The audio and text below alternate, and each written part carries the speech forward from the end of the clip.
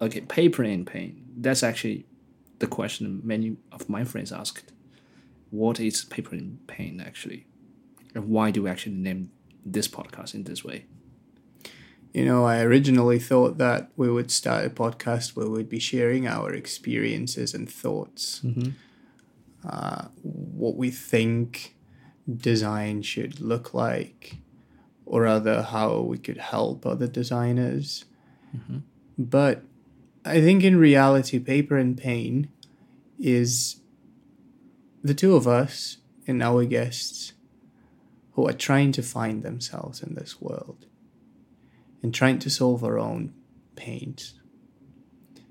It's called Paper and Pain because it embodies the two elements that make us who we are, designers. It's the pains that we are solving, and the paper where our thoughts, ideas materialize and become products. I remember last time you told me at the very beginning you want to name it as paper and pen.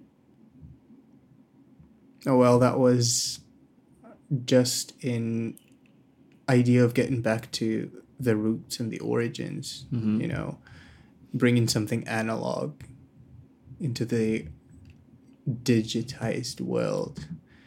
There's a lot of designers today, I know, even using paper anymore, let alone have pens in the households. And I sort of want to highlight that sometimes the simplest answer is the correct one.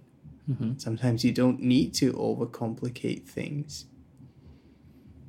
But then I thought that the job of a designer is not just to create things. We're not artists in that regard. Yep.